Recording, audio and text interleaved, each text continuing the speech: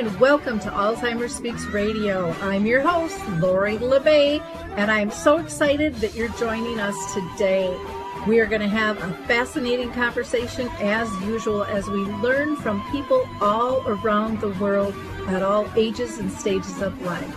Stay tuned as we shift our dementia care from crisis to comfort. Here we go. What you think about, you will bring about dementia change. We will. Well, hi, everyone, and welcome to Alzheimer's Speaks. I'm your host, Lori LeBay, and I'm thrilled you can join us today. We're going to have a really interesting conversation regarding a unique community that I think you're going to be really interested in learning about. But before I introduce them to you, I always like to give a couple of shout outs. One is to invite you to Arthur's Memory Cafe, which is virtual. We meet the second and the fourth Wednesday of each month. And if you're interested, just reach out to me. We meet from 1 to about 2:30, 3 o'clock Central Time. And then if you are in the Shoreview, Minnesota area, we have a Caregiver Connect program, which also offers respite for your loved ones with dementia the last Wednesday of each month from 10 to 11:30 a.m. Central Time. So please feel free to again, reach out to me. You can just email me at Lori, Lori, at alzheimersspeaks.com. And then, of course, we invite you to check out our free educational resources at alzheimersspeaks.com. There's a large variety of tools you can download and videos you can watch or audios you can listen to, and much, much more. And then we also have our dementia map, which is a global resource directory that we invite you to check out. Lots of great resources listed there. And maybe you're listening and have a resource that you'd like to list. Just go to dementiamap.com, and it's free to go ahead and list any type of service, product, and tool, dementia and caregiving related. We do vet them, of course. But feel free to do that, or we have upgraded plans as well. So with no further ado, let's learn about Rakhma Homes. Well, I am so excited to have the Rakhma team with us here today, and I can't wait to hear from each and every one of you. And Leif, I'm going to have you go ahead and introduce yourself first to our audience, if you don't mind.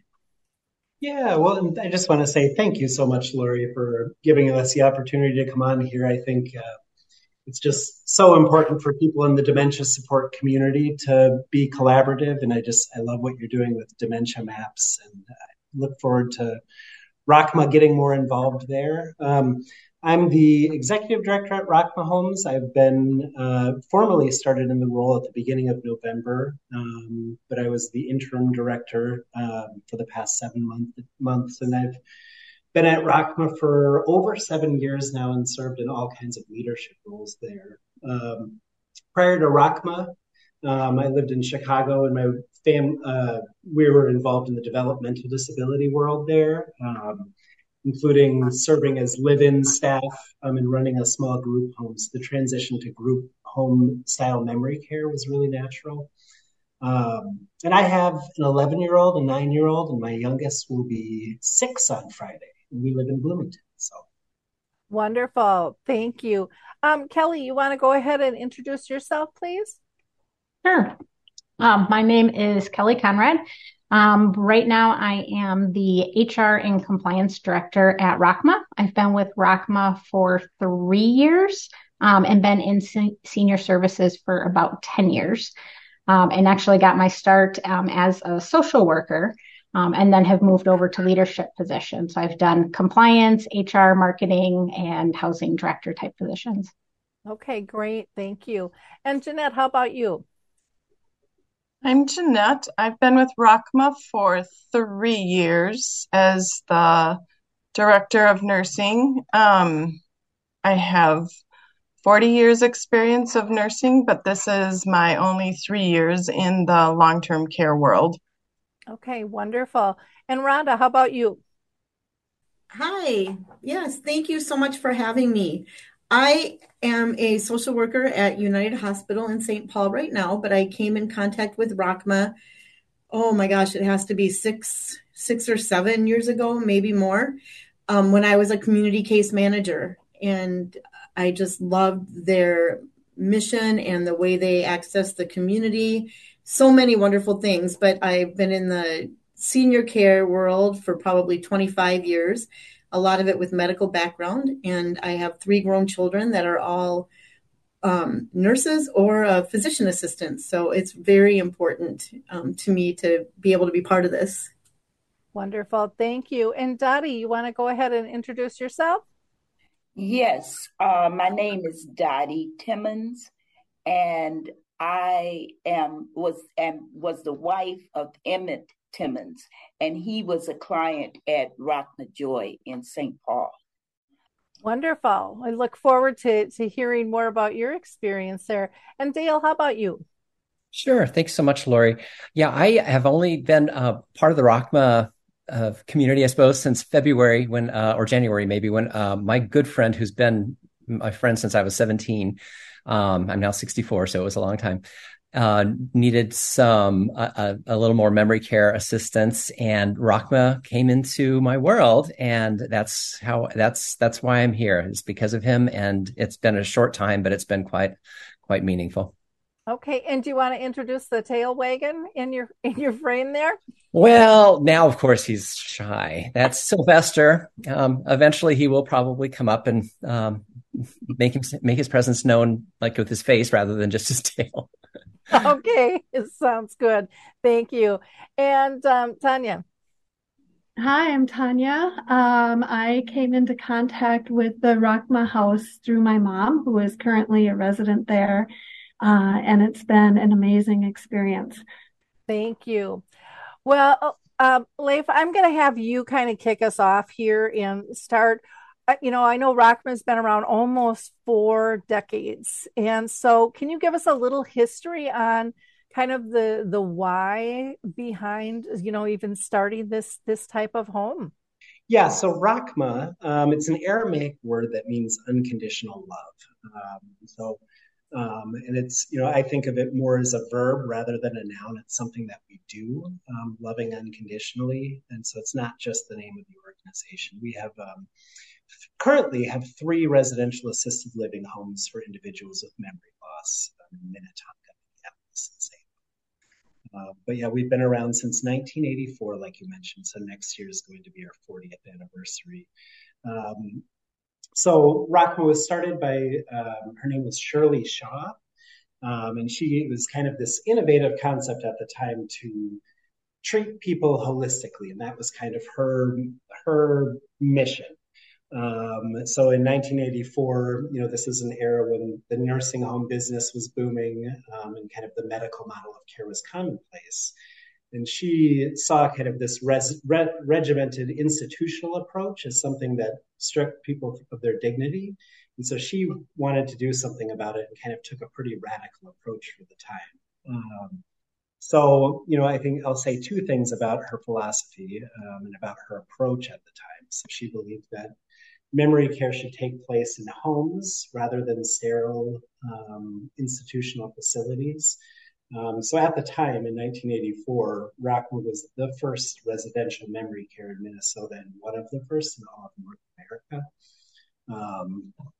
And I think she, instantly found that being in a home environment, created this genuine sense of community and a family atmosphere. And, you could smell the cooking, and there was the bustling of people preparing food and the experience of sitting around in the living room chatting.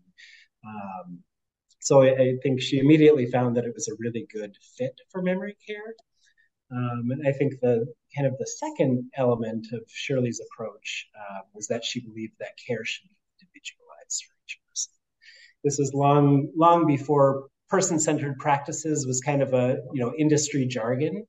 What it meant then and what it still means today at Rakhma is that the person is at the the center and what's important to them. And, this is routines, food and music preferences, but also who they were before the dementia, who they are currently today, and everything that they bring with them.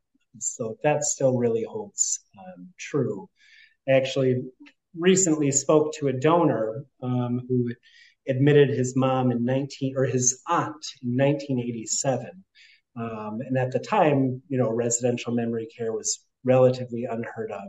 And I didn't have it in our donor database how he was connected to Rakhma. So I just said, "How are you connected?" And he told me this story. And one of his highlights at the time in 1987 was that they allowed his aunt to come in and set up the room exactly as she had it at home and paint the room and bring in her furniture. And that was something that never would have happened in a nursing home. So it's left a huge mark on him. And I thought it was really cool that now, 36 years later, he's still donating. And of course, this is still our practice today. So that's kind of where we've come from and what we've hung on to. Wow, that's amazing. I was in the developmentally disabled arena back in that time. And I got it, like you said, people didn't really bring in their own stuff. It was, this is what you have, and this is the room, and how many people are going to be in it. And, Gotcha. and, Yeah. and that was pretty much it. Now, tell us about, because your model, one, I want to ask, because not all smaller homes are dementia specific. One, are you just dementia specific, and about how many people do you have to a home? Yeah, so we are dementia specific. So all three of our homes are strictly for memory care. And our Minnetonka location currently has 14 beds.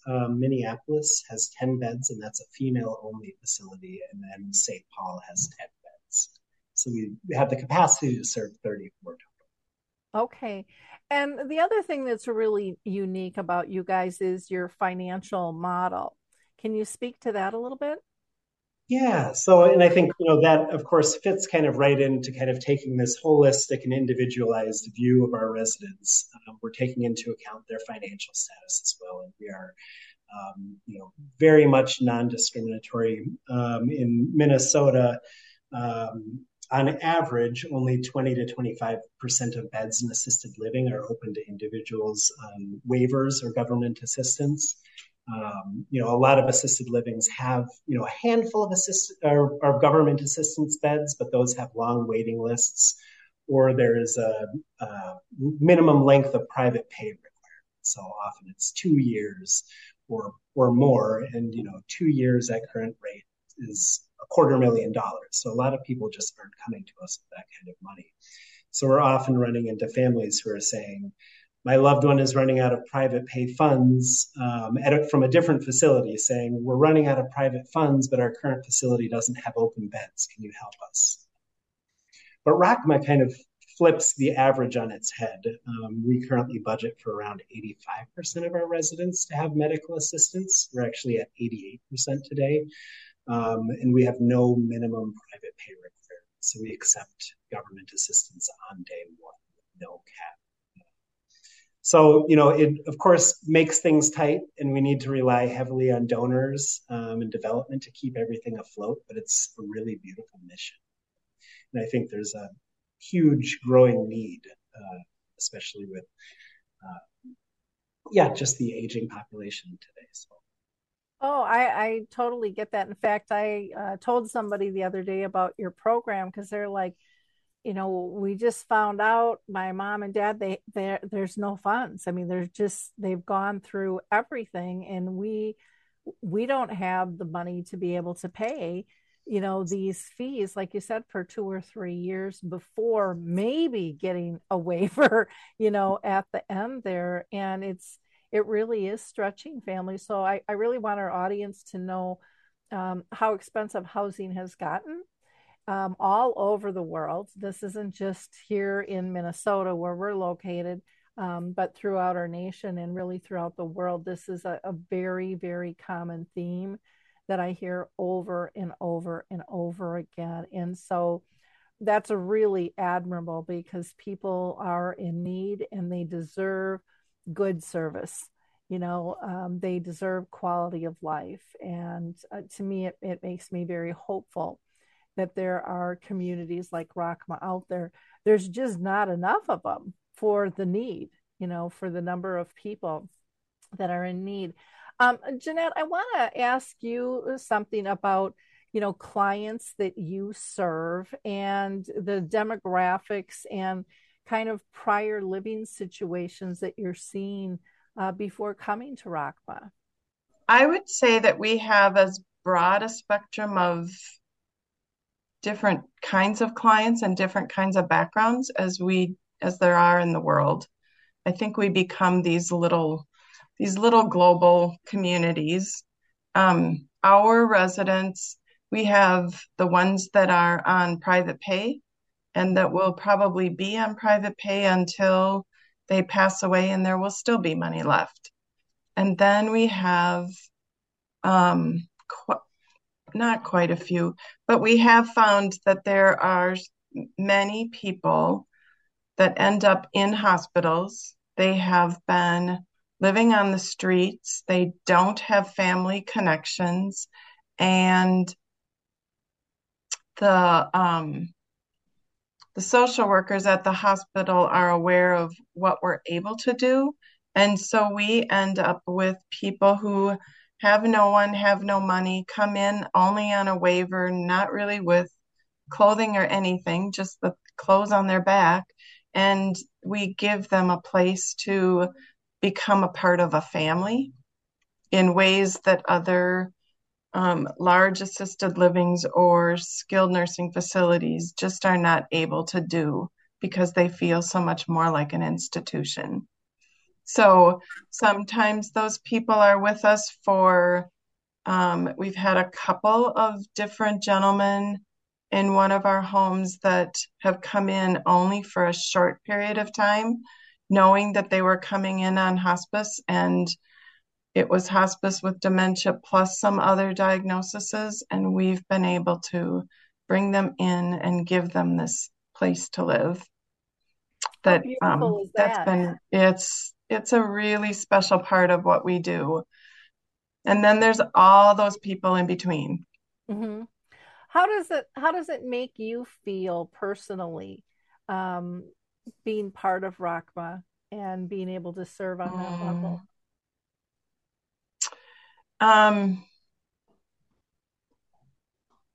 I have, throughout my many years of nursing, often felt like this is a mission. Like it's much more than just a job that I go to. That was very true when I was doing hospice, but I think Rakhma has been like the pinnacle of being a mission for me because there's so many different aspects to it. Whether it's meeting the needs of people who don't have the finances, or it's meeting the needs of people who don't have others, or it's just meeting the needs of and teaching care partners how to reach out and be that loving support that, we have these beautiful family members that are here, and those residents get the special opportunity to have both family and care partners caring for them. But for the ones that the care partners can step in and just keep giving them that individualized care and knowing who that resident is and what they like and what they don't like, that's been just a real special treat. Oh, nice. Leif, anything you want to add to that as far as demographics and who you serve? And no, I think Jeanette captured that well. I think what I would echo there is just that Rakhma really feels like a microcosm of the surrounding community. I think the community that creates is just really beautiful to see people interacting just like they would out in the Twin Cities and forming relationships, hanging out together. So, or even being nicer to each other than they would in the community. Yes. Well, my mom ended up in a nursing home towards the end of her life, and she lived with dementia for 30 years. And one of the things that and she, for the most part, had a good life living there. Um, and we were a very close family. So I mean, I was over there every day, and same with my daughter and stuff. But there were a lot of people that didn't have visitors, and I think, what I noticed from large communities to small communities is, um, because I visit both, is the small communities are a little bit more intimate.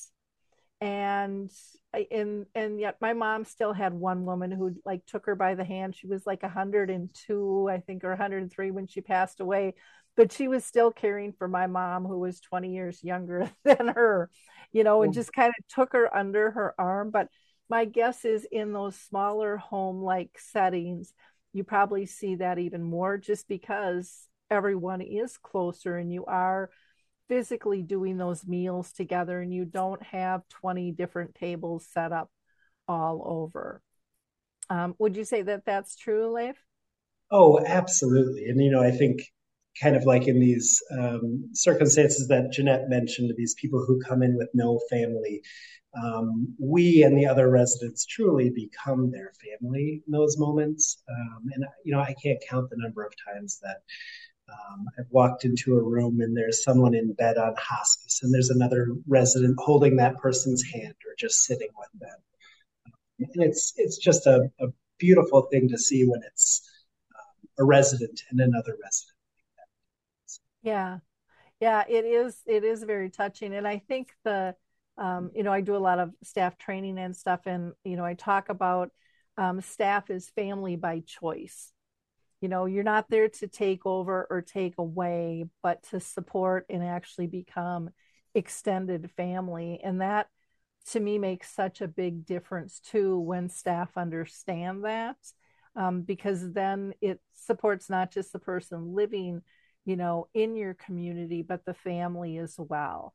Because families sometimes, I think, have so much guilt when someone is placed when they can't care, and you really help take that away when we're able to see how much they're loved and cared for, and that eases the guilt, and I think allows care partners and family and friends to play their role fully, instead of having that inner critic yapping in the background and beating them up for what's going on. So kudos to you.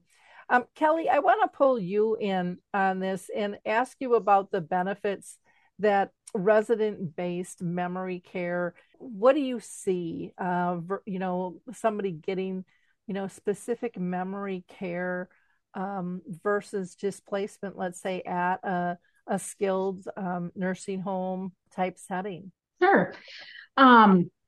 What's great about our homes is if you picture the average person or the average resident that we have with dementia, if they spent their life living in a single family home, and then now that they have dementia, they move into an assisted living building for the first time, it could be really confusing that they have to walk down this long hallway to get to the dining room, not understand where that is.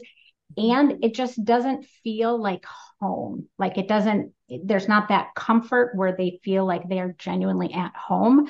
And we have that with our residents, which I think that's the best part that we have of having a residential home.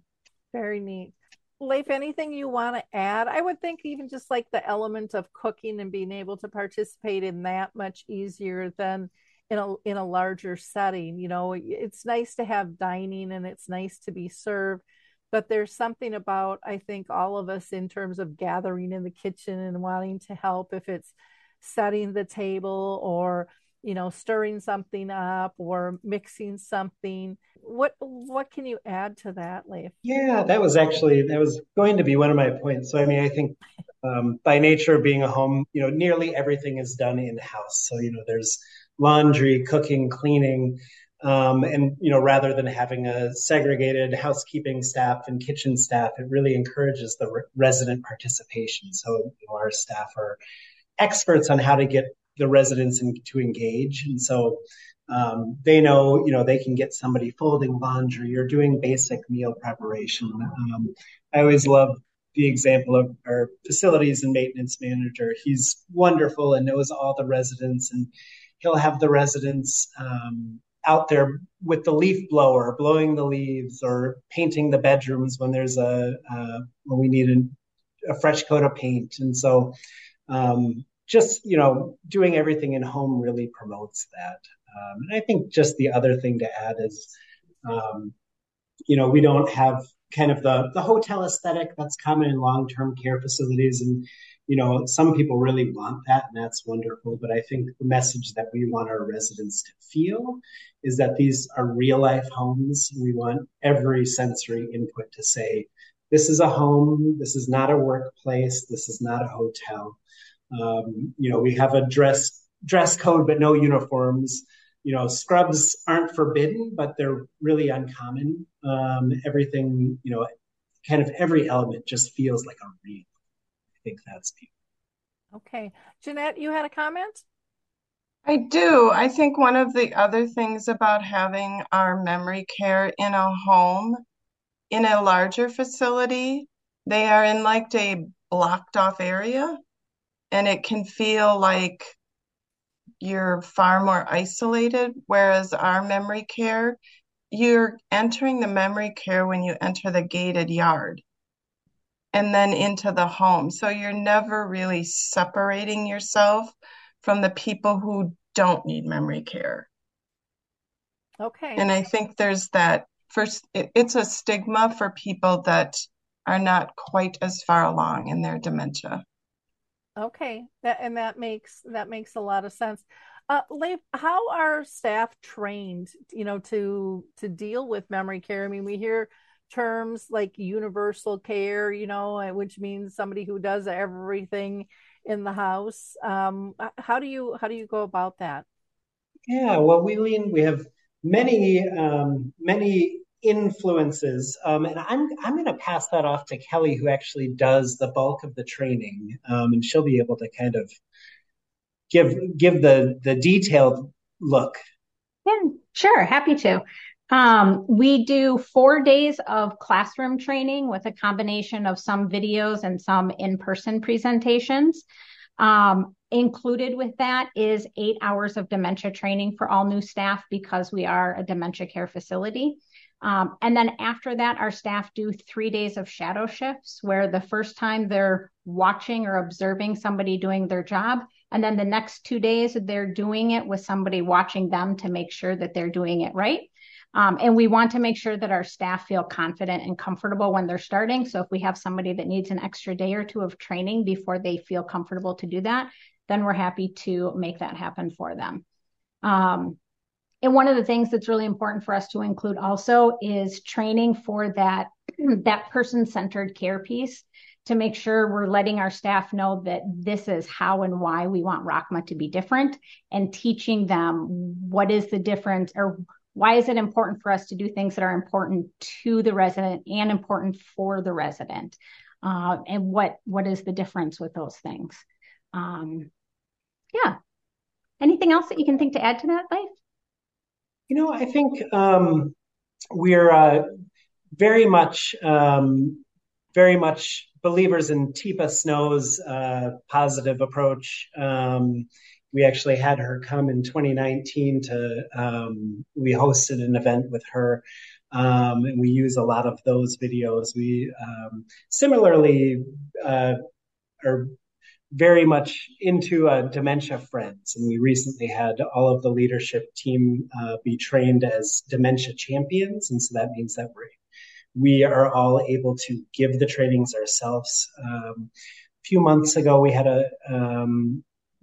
Kelly did a whole series of dementia friends training. I think within the past 3 months, she's had, I think, about 17 new dementia friends join us, and then we're pushing to have all of our new staff come through as dementia friends, but really, really wanting to focus on dementia care training and not just providing boilerplate, really getting into the details. So. I like that. I do a lot of training myself, and one of the things that I do is I take the word caregiver and I pull it apart, and I have CAR and e-giver.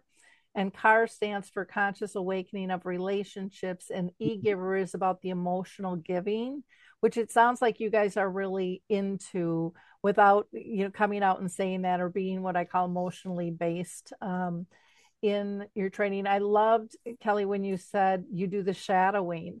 Can you tell people a little bit deeper why that is so important, to be able to shadow and then to double check to make sure that someone's got that support and really is comfortable in understanding that approach?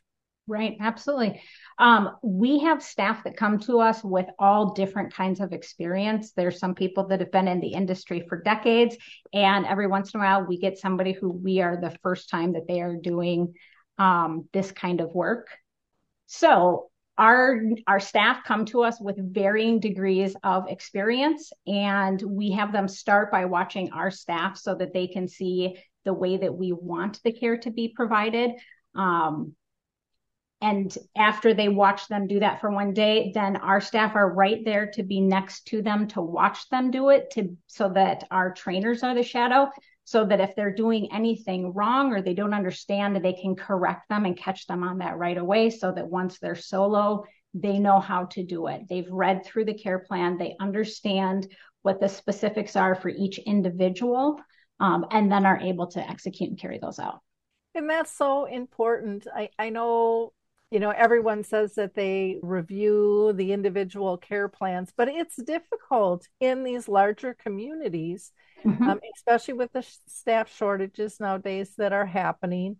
I hear this from families all the time, and I'm sure there'll be some communities that aren't happy that I'm stating this, but it does occur where, you'll ask somebody something and they're like, I don't know, I'm just covering. I'm just covering, I'm in, to cover those numbers and stuff and kind of do the basics. Yep. And there's a huge difference in terms of how I think of how a team is built as well. Is one of the things that I've really noticed in some of the changes that's occurring in the industry as a whole.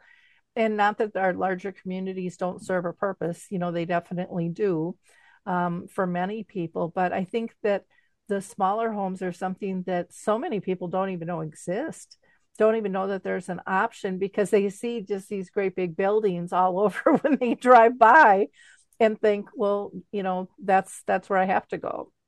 And there is I think a major difference in terms of the feel of a community, small versus large. Someone earlier had just mentioned, I think, walking down the halls and adjusting to that, when you're not used to it, when you're used to living in your own home. Hi, everyone. If you've been injured in an accident that was not your fault, listen up. We have legal professionals standing by to answer your questions for free. Call now and find out if you have a case and how much it's potentially worth. Call 800-494-8310. I'm here with spokesman John Wolf. So, John, tell everyone listening who should call right now. Well, Maria, first off, thank you for having me here. It's always nice to answer the listeners' questions. Now, as far as who should call in, anyone who's been injured in an accident and think you deserve compensation, give us a call right now. 800-494-8310. You'll find out if you have a case and how much it's potentially worth. Thanks, John. You heard it, folks. Take advantage of this opportunity and call now. 800-494-8310. Advertisement sponsored by Legal Help Center. May not be available in all states. Dottie, go ahead.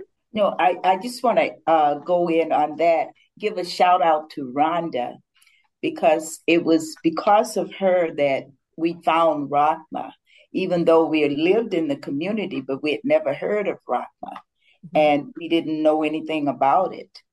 And like you say, we just knew the big places that I didn't want to put my husband in. And this was more like home, because our home is a stucco home, and this is a stucco home, just a home, small setting where it was all family here.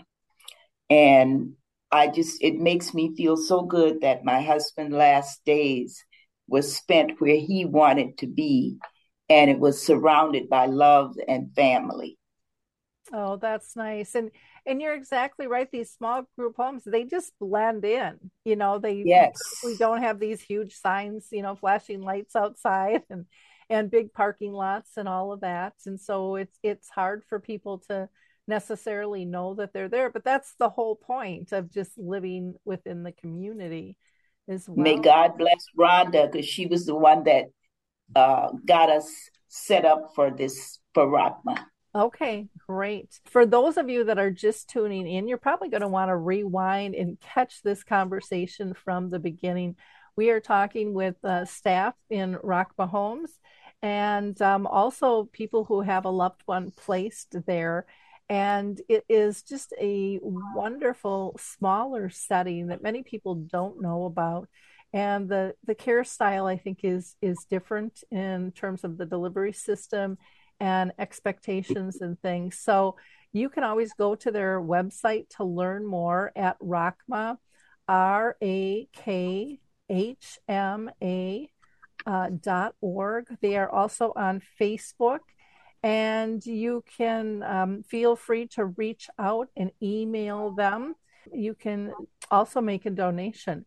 You will find, if you rewind, their financial model is very different, and they really cater to those that don't have all these funds that are required sometimes when we need care, and they are dementia specific. So all the contact information, of course, is in the show notes there.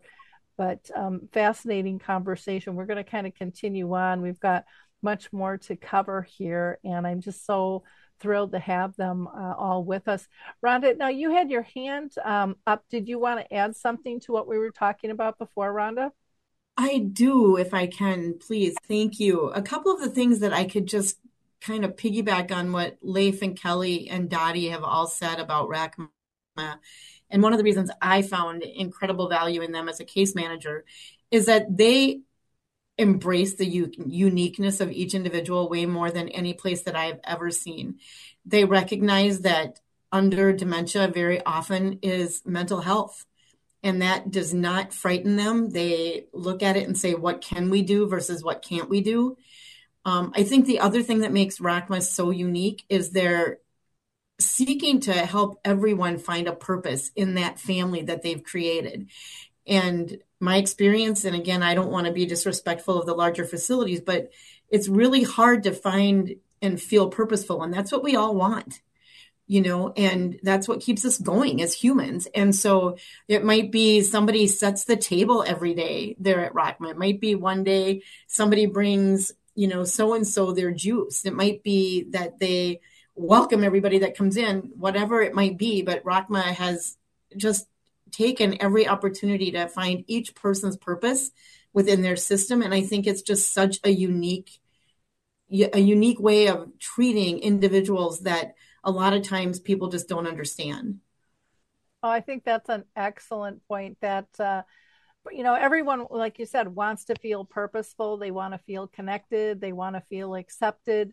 And they also want to be able to help others. With my mom living with dementia, I saw that all the time, that a lot of times, she might get frustrated with something, but if she was asked to help somebody, that just diverted her right away. She was always willing to help and that calmed her down, and that made her feel good. And I think so often that we forget, as human beings, we are much more alike than different, dementia or not. Mm-hmm. We are all people first, and we want to be accepted. We want to be loved. And we want to help others. We like living in community, and being recognized for who we are, not the disease we have. And there's a really big difference in the delivery of care, from place to place and person to person. And that includes family members too. I mean, everyone's perspectives are a little bit different in how we treat someone, how we care. And I'll use the example of just my brothers weren't around much because they couldn't deal with the emotions of the disease. And yet I know how much after my parents both passed, my dad had brain cancer, my mom had dementia. Um, I know they have second thoughts on how they cared or how they didn't care because they know they missed out on an awful lot. But it's too late. And so I love the approach that Rakhma has, even, from staff. And I would imagine with families too, Kelly, that you prepare them on what to expect and how they are welcomed. So often in communities, people are told to stay away and let them adjust and things like that. What is your policy, Kelly, with family? And then Rhonda, I saw your hand go back up. I'll go back to you. Yeah, sure. Well, we don't have restrictions on family. We also look at it on an individual approach, that it's going to be different for each individual and what their specific needs are. But we like to get as much information about the person's routines before they move in, as much information as possible so that we can replicate that when they move in, because moving can be a really big change for people with dementia. A lot of the times they will have routines throughout their day that when they move, they're not able to keep those same routines, and it just becomes very, very difficult for them at that point. Yeah. Rhonda, did you have something else you wanted to say? Yeah, I wanted to, back up a little bit and thank Dottie for the sweet words. But I also want to say one of the beautiful things I saw in many cases at Rakhma also is Rakhma embraced the family of the individuals who had family, but also created the family for the ones that didn't. But, Alzheimer's and dementia is like many other diseases, and it's a family loss and grief. And the way Rakhma cares for these individuals and families and invites them to barbecues and different things, invites them to go on field trips with them. I mean, they do everything they can to keep the family intact and create family environments for the other people, as was mentioned earlier. So I just didn't want to forget to mention that. And that's huge. As a daughter, I know how important that is, as well. It's the difference between trusting where your loved one is placed and not. And it just makes it so much easier, and it allows people to kind of take in a breath and be in their relationship, if it's a husband and wife, or a son or a daughter or a friend, whatever. But you can just kind of roll back into your relationship instead of being on guard. And I think so often when families place someone, they're on high alert and they're looking for problems. And sometimes staff don't understand why they're looking for problems. It's like because they don't trust you yet, and they have all this guilt. I know I did. And so I went in looking for problems, and yet we all know we're going to find what we're looking for. So if I'm looking for problems, I'm going to find them. They might not really be true problems, but in my mind's eye, they are. And I'm going to address them with you. And then all of a sudden, you've got this friction between staff and families. And when you can physically see or hear, or even when staff are calling just to say hi or connect you to a loved one, or say somebody said a great joke, even though they say it 45 times a day, that everyone still laughs. Those are the things I think that melt a family's heart and trust you, and they can breathe, and again, really get into their relationship and be able to sleep better at night, and then be a better person when they do show up as well. They're not as stressed on that. So Rhonda, how did you first hear about Rakhma Homes? Yeah, so I was fortunate enough to work for Medica as a case manager for a while, but within my first few months, I had a caseload of individuals, and within that caseload, I had like 6 people that were between 2 of the Rakhma homes, between Joy Home and I always say Golden Valley, but I think it's more Minnetonka area. But that home, and I had never seen a model like that before. And so when I got to know, and it was right when Leif had started with Rakhma as well. And so I learned about it from him and was just so amazed and so impressed and valued how happy the individuals were. And when I attended care conferences, rarely, if ever, did I see or hear a family member complain. And if they did have something to address, they were in such an environment that it was okay to say, you know what, could we try this? Or could we do this? Or can we look for a different plan or whatever? And they were just a collaborative team all the way around. So that's how I first met them. And then I wanted to kind of use and abuse them more and more. So when I had appropriate clients, appropriate people that I worked with, or I had the gift of working with Dottie and her family, and oh my gosh, Emmett was the most dapper man you'd ever see. But sometimes it's finding the right place, and when that happened, you're such a grateful person to having people like them, and knowing that your clients are going to be well cared for and that the communication is going to be effective. Yes. I think that's an incredibly powerful thing. So that's how I've been so lucky. Now I'm in the hospital and I've been able to share their contact information with others. There's been times when I've called Leif and I'm like, look, this is what I need. And sometimes it worked out and sometimes it didn't, and they're approachable. And so I've just tried to find value and share that mission as much as possible.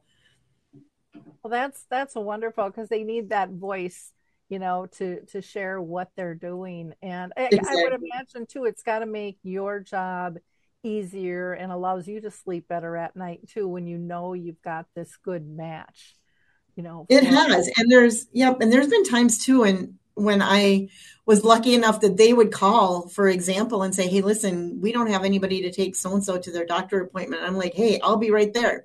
I'll go with them, because staffing is an issue a lot of times. And so there were some of my clients that I would go to their doctor appointments with them and then report back to the nursing team or report back to the manager of the house. And it just became such a team effort. And you knew that you were getting as much as you were giving, and those individuals were well cared for. And there's many days where I wish I could have the opportunity to work with them even more.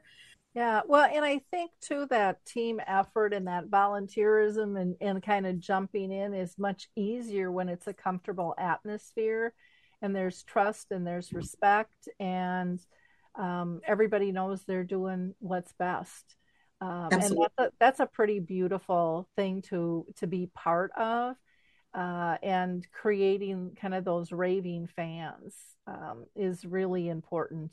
And I think it lifts staff up too, to be part of a team like that.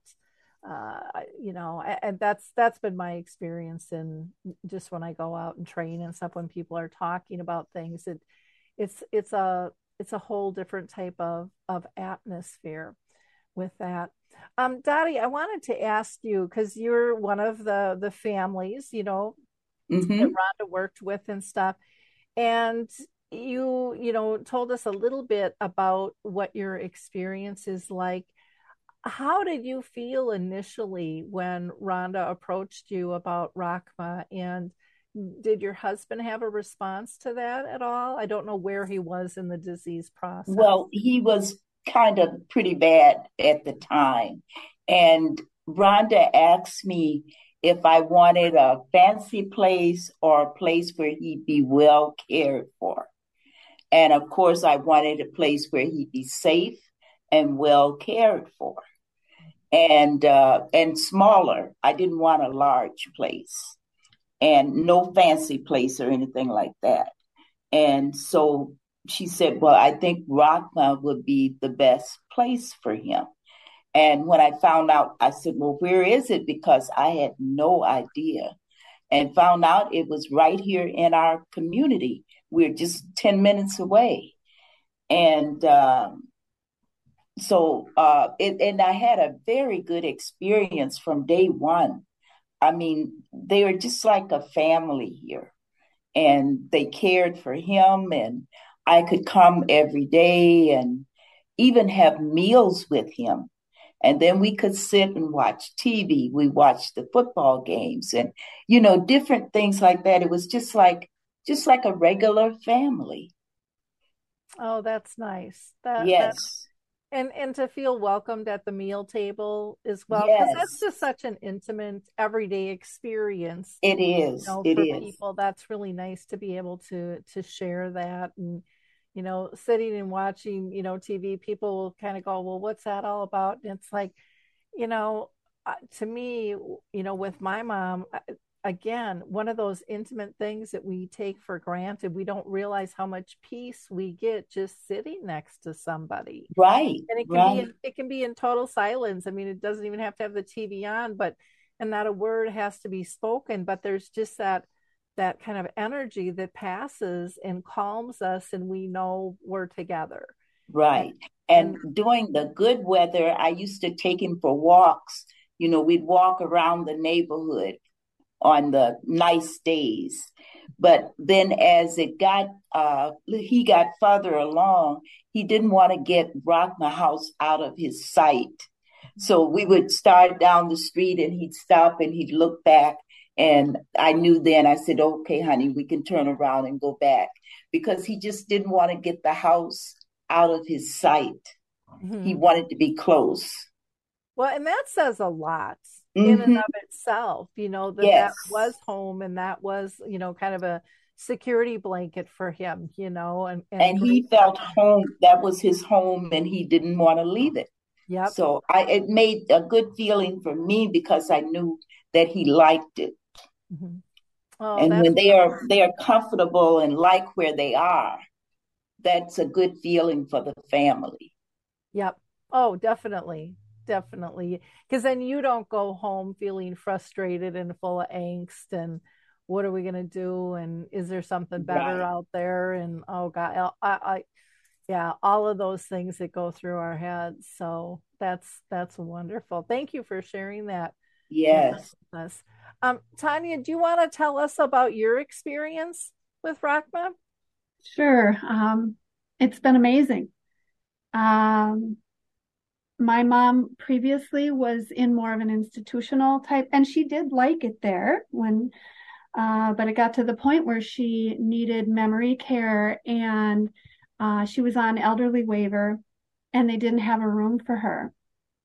And so we just discovered Rakhma on the internet, and discovered that they had an opening, and the individualized care that my mom gets, and not just my mom, everybody gets, it just blows me away.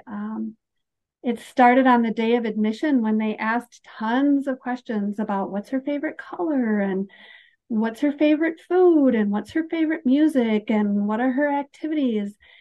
And at the time that they were asking all of these questions, I actually thought, I wonder how much of this they will actually use. And Mhm. it turns out they use it. Yes. On the day, on the day she moved in, they prepared for her favorite meal. They had her favorite movie playing on TV. They gave her a bouquet of fresh flowers that were her favorite color. And then later they put her favorite music on. And they welcomed her like she was family. And it was sincere and warm. And because that move in day is stressful.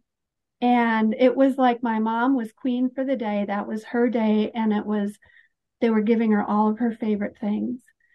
And then later on, there was a time when she became a little more agitated is too strong a word, but anxious and needing to be calmed down. And Leif sends out an email saying, this is her favorite book. And on this page, this is her favorite chapter in the book. And it helps if you read that to her and she will calm down. The food, it turns out that I guess my mom is one of the few people in the house that likes like fresh salads and fresh fruit. And so I thought, okay, well, I'll just have to make sure that I bring that in every once in a while. But once they realized that that was my mom's preference, one of the staff went out and bought a bunch of fresh fruit and fresh salad just for my mom. And so, like, she's the only one apparently that likes that and that will eat it. And the other day, I was just visiting, sitting around the dinner table. My mom was eating, and one of the other residents was eating. And the staff member who had cooked the meal turned to this other resident and said, "Now, don't worry. I took all of the corn out of yours because I know you don't like corn. And I made sure to add extra spice because I know you like spice." And that just warms my heart to see that, because that's kind of the norm there. And I could go on about other things, but to just know that my mom is being treated like family. And like you said, I'm not in that angst of, oh my gosh, is she being cared for? Are they being kind? Do they know when she needs help? That was another difference for her. She's not down a hall in a room somewhere. She's in this much smaller space, and I'm not worried about, oh, does she need help? And the staff don't know it because they're way down the hall helping somebody else. No, the staff is always pretty close because that's just the nature of the home. It's small. Yeah, and that's such a cool thing to witness when you see staff that really understand your loved one and what their needs are. I don't think people understand the power of those favorites, and I mean, just we have to think about ourselves. We have to slow our minds down and think of, gosh, if somebody bought me, flowers in my favorite color or made me my favorite meal, or whatever it might be, the music, the show, how that just automatically would calm us down and make us feel like we're at home, like we belong, like this is our home, this is our community, this is safe. And as dementia progresses, so often people don't feel safe, they don't feel like they belong, and they can get agitated and things. But when there's agitation that is happening, just like Dottie was saying, when her husband started looking at the house, we're too far away, you could feel that angst. You knew as his wife that's what he needed. But it sounds like staff really understand that too. By, I'm going to give you a little more spice, I'm going to pull that corn out for you. You're knowing those things. Those mean a lot to all of us when we're treated with respect and somebody really gets us. There's so much to that I think is overlooked many times. So thank you so much for sharing that. Dale, what's your experience been? Wow, it's so interesting to hear all of this stuff. I'm actually somewhat overwhelmed by it. My experience was very much what everybody has already said. It was an incredibly different experience than I thought it would be. My friend John had been had advanced Parkinson's, and then had dementia, then kind of developed towards the end. And so he was in a Parkinson's home before that, and they were wonderful, but they weren't able to deal. That was not their charge, was to deal with memory care. So coming into Rakhma, I was a little scared to begin with because I didn't know what that was all about. I didn't understand what a locked unit meant, all that kind of stuff. It was because he was always trying to leave, and it was just really kind of scary for everybody. But I kind of got the first thing was kind of like elevator speech, I guess, from Leif's predecessor, and it was like, this is sounding great. This people-centered care thing. I'm liking this. This is really wonderful. And then the tour of the building and how small it was. And my God, you're right, Tanya, that questionnaire was huge. And I thought, I hope I know enough about him. After 60 years, do I know all these things? I'm not really sure. And, sure enough, people remembered those things. Staff used those things. And so that part of my experience with John was unexpected and wonderful. As a matter of fact, if anything, the elevator speech was kind of undersold it in a way. The amount of care and the number of times that, say, Jeanette and I spoke as John was moving through his disease, and it was progressing fast, and he was very agitated a lot, and sometimes it could be a very difficult time with John. There was never a time where I mean, we're all human beings. We're going to sometimes get frustrated and like, what's going on here? Never a time though where I thought anybody wanted to give up on him. And we kept trying. And by we, I mean Rakhma with me, but it was Rakhma who saw him in that term, in that way that we use these days, as we should, they saw him.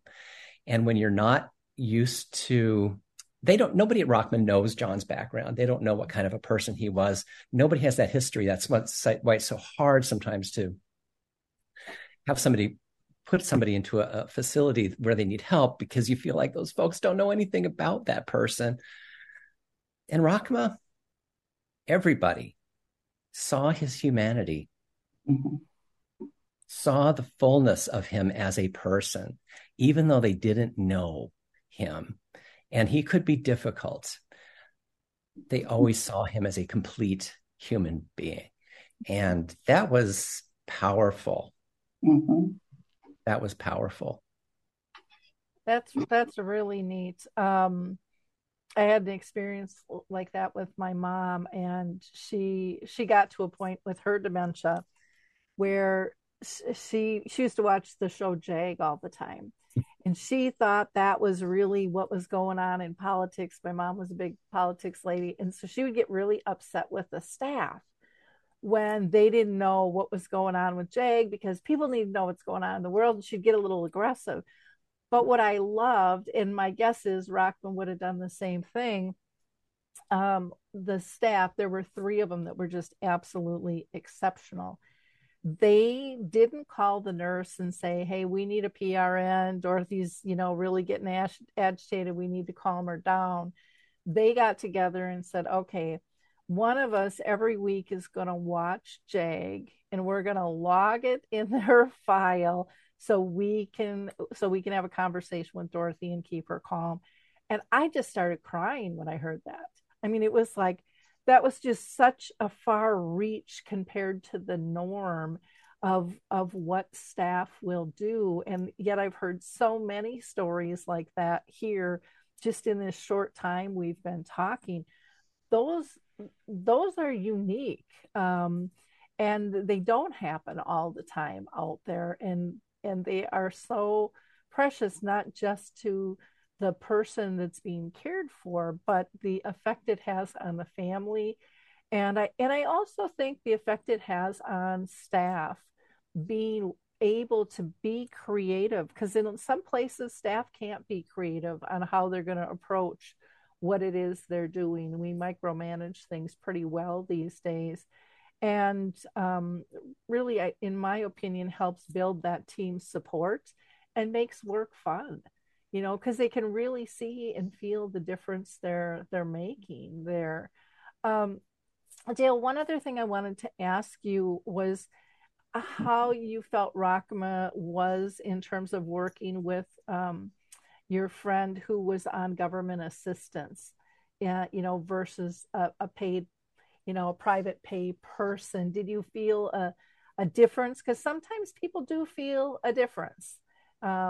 In a community. Yeah, I felt no difference. And I'm just to give you a little piece of background, because that's kind of important to the experience John had there. John used to be a person of means. He had made a lot of money at one point in his life, and was never going to want for anything. He had more than sufficient funds. Was very unlucky in that in 2008 he was in property, he was in real estate, and everything crashed and all of that money went away. And he at that point was already into his Parkinson's, and he was worried about later on in life not having enough money to do the private pay thing all through to the end. And he was petrified of going on to Medicaid or the elderly waiver all through his life, all through the end of his life. He was so worried about that. And because he was certain it was just going to be, nobody would accept it except the most, institutional, nursing homes or something. He was always afraid of the nursing home piece, and I promised him I'd do everything I could, but he was like totally terrified of it. However, once we kind of needed to move him out of the Parkinson's home he was into, and we lucked. I mean, I just feel so lucked into Rakhma, and to realize that so many of the beds were available as for elderly waiver.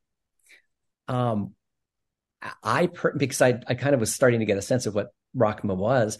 John was a little too far along to probably appreciate it quite as much. But the first thing, and literally when he moved in, and I was there when he moved in, he said, "This isn't a nursing home, is it?"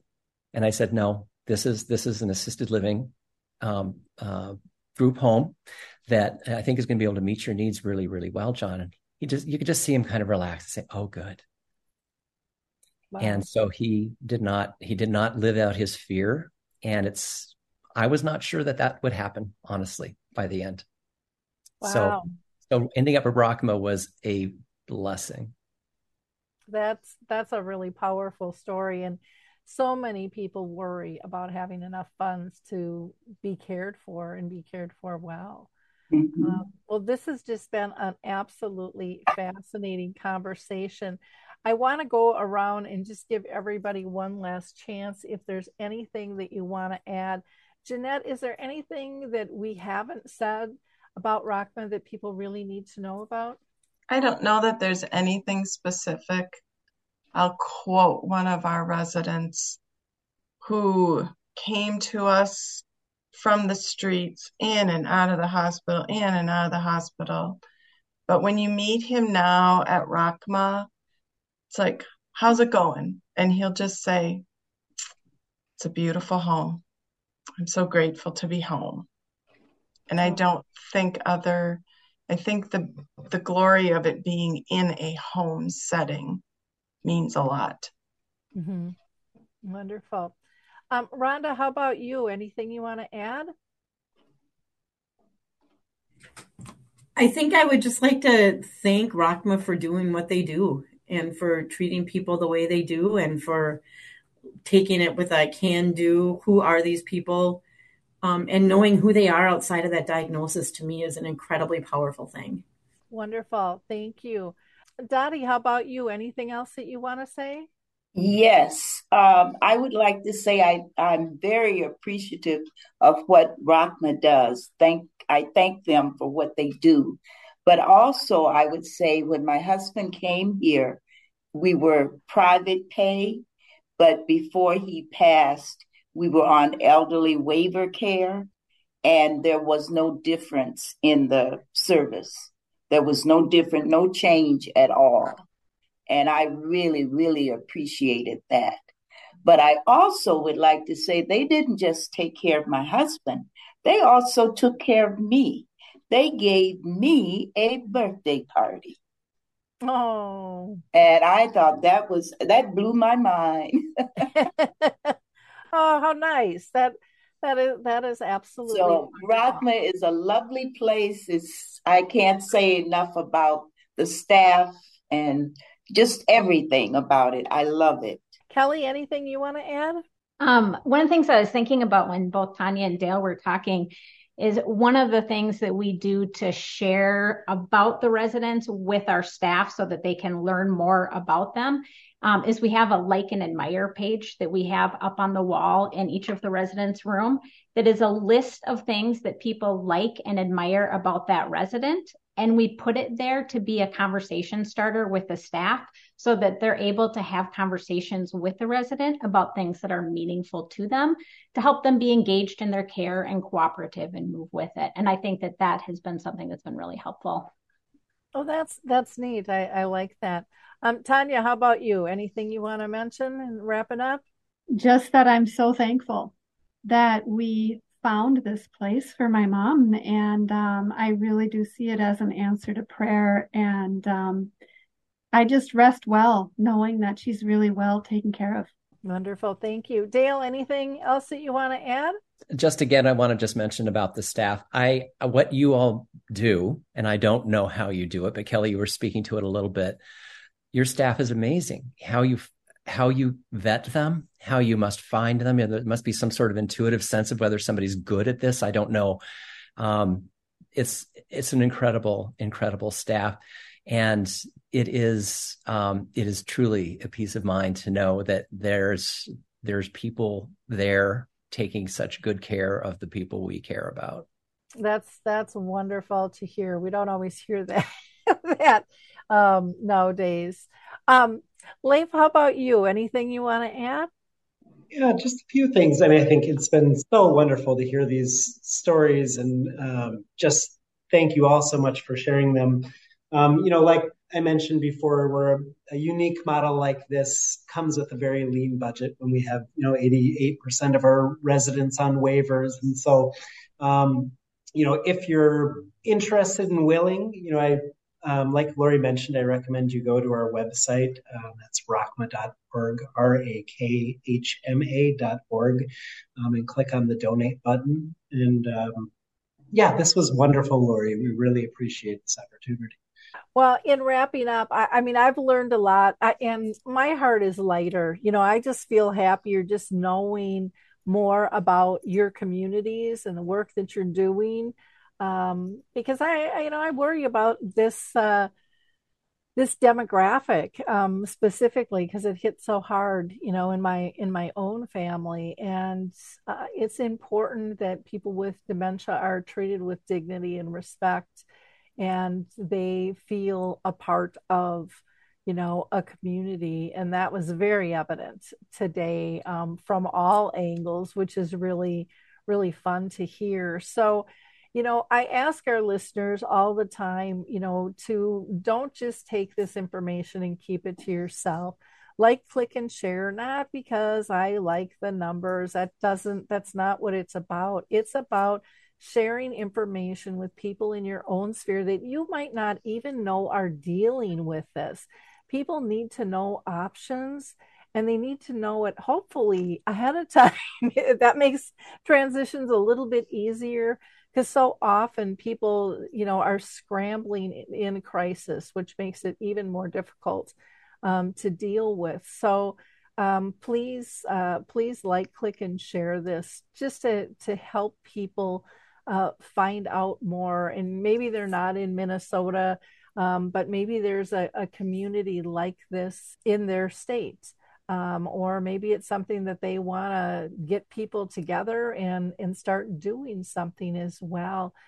Maybe it's something that someone is going to be sparked to say, gosh, I need to put this in my estate plan. I want to give a portion of my planning, to Rakhma because they're doing good work. Or maybe they want to, just make a one-time donation.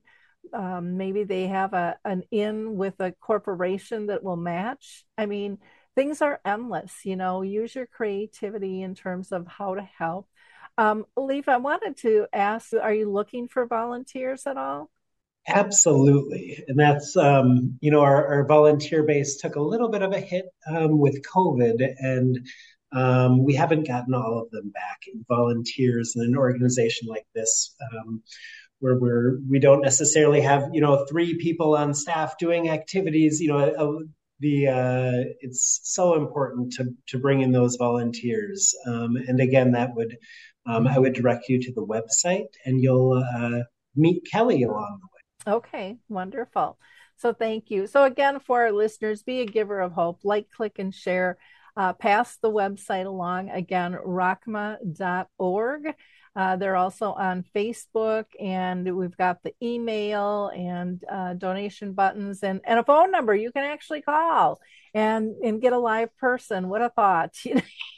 That's so not common these days. So again, I really appreciate everyone's time today with this. And gosh, keep up the good work. You really are making a difference in the world. Thank you so much. Thank you, Lori. So again, everyone, thank you so much for joining us today. I hope you enjoyed the show as much as I did. And don't forget to check out alzheimersspeaks.com. Check out all of our free educational resources. There's a ton of them there. Also, you can go to our book tab for Betty the Bald Chicken Lessons in How to Care, which is a children's book, but it knows no age boundaries at all. We've gotten wonderful comments from all ages on that. And then, of course, Dementia Map, where you can find other great services, products, and tools there. Bye-bye. It's time to rethink, renew, and reimagine retirement. Hey everybody, Jared Sebesta here, host of Retire Repurposed. Now, this podcast is about the non-financial parts of retirement, which many times can be even more challenging than the financial. We believe retirement is not the end, rather the beginning of what could be the most impactful, purposeful, and fulfilling season of a person's life. So don't retire, become repurposed. To listen now, search Retire Repurposed on your favorite podcast platform, Senior Resource, or Life Audio.